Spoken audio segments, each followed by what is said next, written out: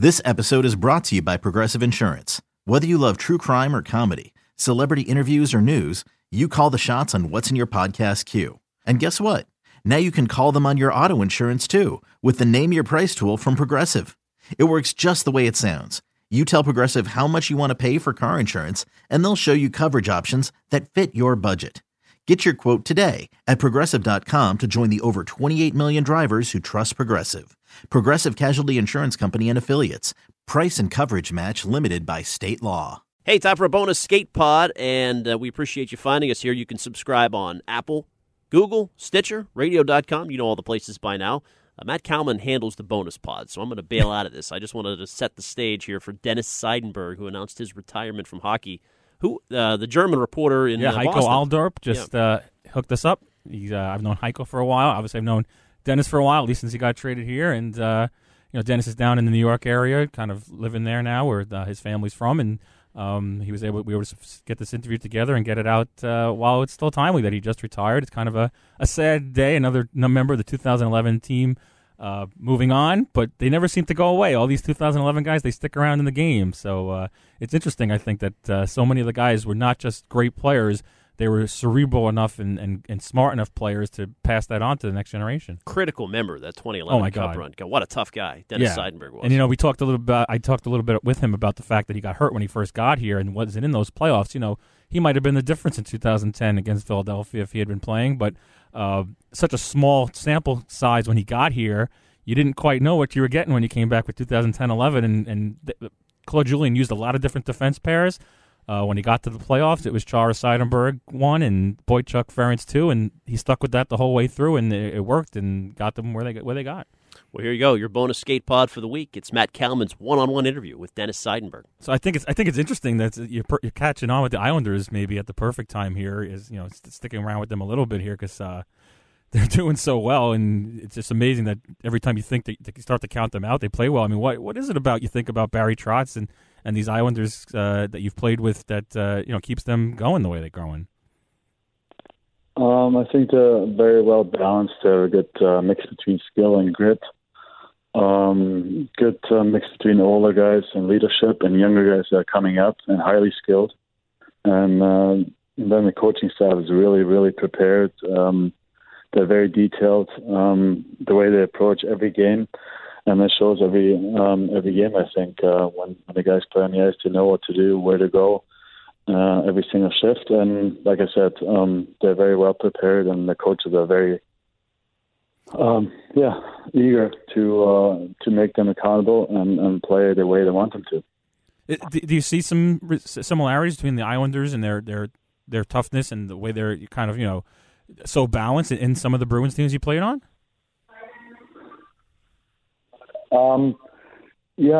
It's tough to say. I mean, we did have an unbelievable team in Boston, and it was a lot of fun playing there. And here, I mean, everybody here gets along really well.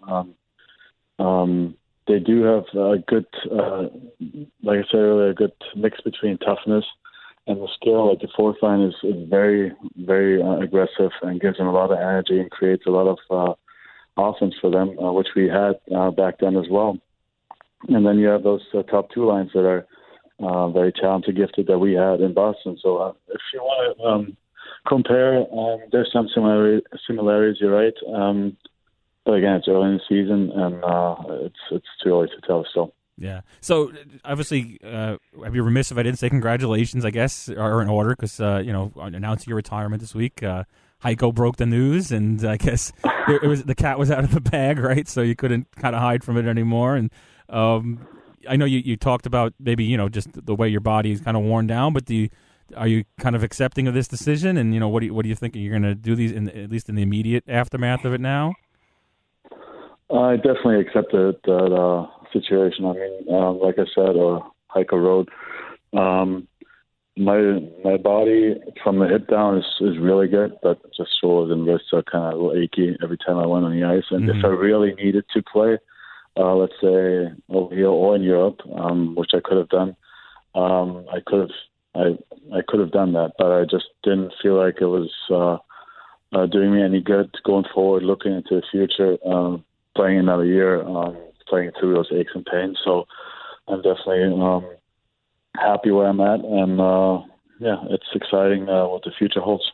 Yeah, I mean, when you were a kid, or even when you first came to North America, you probably couldn't necessarily envision a career as long and as storied as yours. I mean, even just being a trailblazer, being from Germany. I mean, the guys always talk about they don't want to talk about these things while they're playing. So now that you're not playing, I guess can you reflect on that a little bit? Well, growing up in Germany, I don't think I ever thought about even coming over here. Right. I thought about playing maybe in the first league in the DEL in Germany and making my life over there. But making it over here didn't happen, or the thought at least didn't come to my mind until I was played my first World Championships. The scouts from Philadelphia back then saw me and drafted me eventually. And that's when I first thought about making it or trying to come over and trying to play in the NHL. But before that, it was all about staying in Germany, maybe playing in the professional league, or maybe even playing tennis growing up. So it was all up in the air. Yeah, it's funny you talk about the tennis because that's one of the things when the announcement came out. I put on Twitter, what are your memories of Dennis Seidenberg? And most people would talk about 2011, or they would talk about your battles with Ovechkin in 2012, and then some people would just say, "Oh, we just remember every time Jack Edwards would say that he could have been a pro tennis player."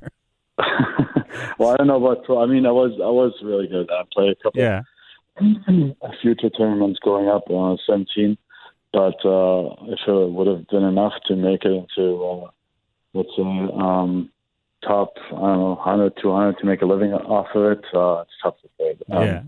But again, I had a lot of fun doing it while I was growing up, and I think it also helped me with my all-around athletic skills, I'd say. Sure. Just so now, when you look back at the trade to Boston, it happened during the season. You were injured not long after that. You missed the playoffs that year, and then what were your impressions when you got here, and how did you kind of find a way to fit in not only with the team but with the city, and to be here as long as you were and have so much success here? Being traded from Florida, which is not really a big hockey market, into a crazy hockey market like Boston was exciting. I was really looking forward to it. Like I said, I played I don't know how many games, 11, 12 games, or 18 games. I have no idea after the deadline before I got hurt. But playing those games alone showed me how passionate the fans are in the New England area, and how knowledgeable they are, and how much I loved the area and the city of Boston. And just being there for almost 7 years, I think we learned to love the city itself and the people. And we made a lot of friends, and we still consider that every time you go up there, we feel like that you miss it a ton, and maybe in the future move back there at some point. Oh, that'd be great.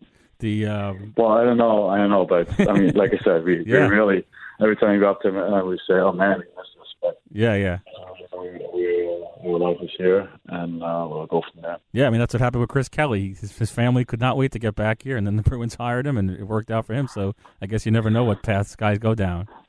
That's true, yeah. That's right. And so speaking of Chris Kelly, I've obviously seen him around town since he's back. I've run into Gregory Campbell because he's working for Columbus Scouting. Mark Recchi's an assistant coach in Pittsburgh. Now I guess you're working a little with the Islanders. What is it about the guys from that 2011 team that makes them not only stick in the game but really work in development and kind of nurturing players in this game? Good question. No, I mean I think we're all passionate about the sport of hockey, sure. And I guess when you do win and have a reputation of a team like we had back then, I think it helps you going forward after you're done playing, and maybe that's why guys are being hired and getting jobs and stay within or with teams they finished their careers with, or go back like you said, Chris, go back to Boston. But I think it definitely helps when you win and you get a certain stand put on after your team has shows so much character and you're part of that team. So, like I said, everything helps when you have success, and that's probably one of the reasons why guys keep staying around in hockey. Can you picture a day where we see head coach Zdeno Chara?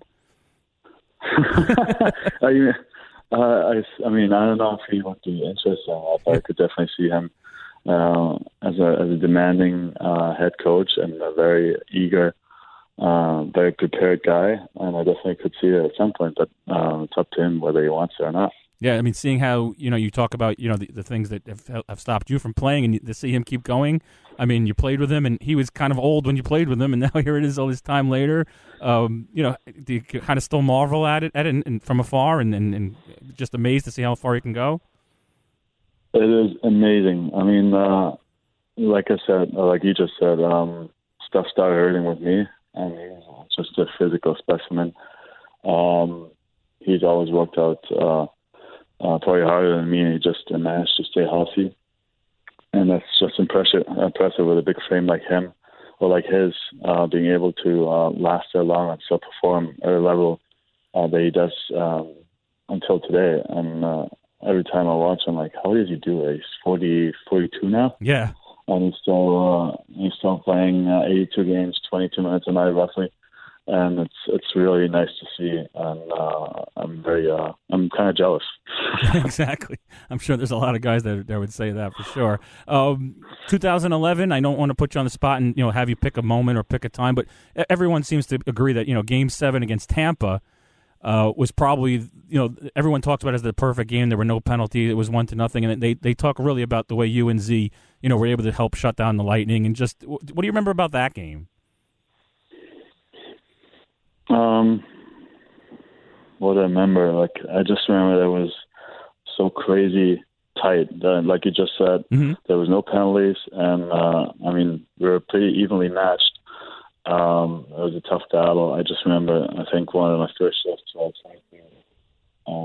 hit Marty St. Louis in the open ice. I remember that situation, and then just that single goal that he scored for us to clinch our way into the Stanley Cup final. So there's not much to remember. It was all a blur. The whole run was kind of just about being in the moment. And some guys know every little moment of the whole run, and I don't have a lot of memories of the whole thing. Yep. Well, I mean, so now just obviously, like I said, I guess you're working with the Islanders a little bit now and skating with some of their younger players, or? Yeah, well, as of now, I'm kind of supposed to skate the injured guys for rehab skates a little bit and watch some games here and there. And at some point, he'll have me go some places and do some work there. But as of now, it's pretty light. Yeah. And he says I'm still in the transition period, which I do feel like I am. Sure. I still love hanging out with the guys, but at some point, it has to come to an end. Right. And I'll move over to the other side, I guess. But as of now, it's still relatively light, and I like it that way. I still get to do everything with my kids. Right. So that's important for me right now. Yeah, and I guess staying in the game in some way is probably part of your plan. Yeah, for now. I mean, it's nice to get the foot in the door and at least get a feel for what it's like to work on that side. It also gives me time to really, really think about what I want to do. I have been doing it the last couple of years, but it just hasn't really clicked, and I haven't had any idea what I would be doing besides staying in hockey. So for now, this is it. Yeah, and I guess you're in the class of Zdeno for sure, as far as maintaining your body and being in amazing shape. So you're gonna maybe you'll let yourself go a little bit. No, I don't. I wish. I mean, some people need to take a year off or but I think I took like 2 weeks off, and I just felt like I feel better when my body's a little bit under tension, has some support by working out. Yeah. But like again, I still work out 4 or 5 times a day. But I just can't let it be, and I think I would feel worse if I didn't work out. Yeah. So for now, as long as I feel like I'm doing that, I'll just keep on doing that and wait until my body says it's enough and I really have to slow it down. But I hope it's a few years away. Well, I really appreciate you taking the time. Again, we'll shout out to Heiko for helping facilitate this interview, and good luck whatever you wind up doing, and hopefully maybe at some point you will be coming back through Boston and we'll get to catch up again. Yeah, maybe. Thanks, Matt.